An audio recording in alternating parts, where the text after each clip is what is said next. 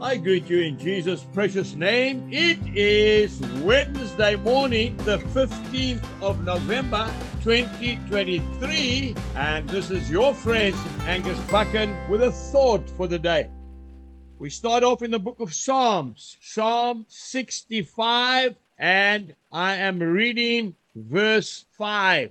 By awesome deeds in righteousness you will answer us. O God of our salvation, you who are the confidence of all the ends of the earth and of the far-off seas. Verse 6, who established the mountains by his strength, been clothed with power. I want to say to you this morning, how dare we say, where is God? How dare we say, he has abandoned us? Open your eyes, open your ears. He's all over the place. As I'm recording this message, you can probably hear the rain on our tin roof. And you know, we don't rely on the weatherman for a weather forecast. We simply walk out the front door of our little farmhouse, and there we see the rain lilies in full color and full display. Now, about 3 days ago, they told me it is going to rain because those beautiful little white buds came out of those magnificent green leaves. And here it is raining.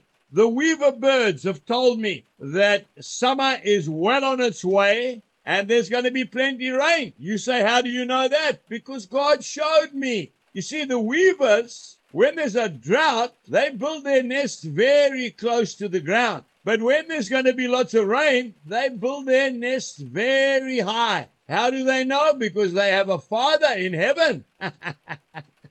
And they listen to him. Open your eyes, open your ears. You know, the swallows have just arrived. They've come all the way, thousands and thousands of kilometers. That little bird that doesn't even weigh half an ounce. And they've arrived. Why? Because they know that it is winter in Europe and they're coming to their summer residence. Now, not only do they come to the same country, but they come to the same province, to the same area, to the same farm, and to the same house. How do they know how to come? Because their Father in heaven has shown them the way.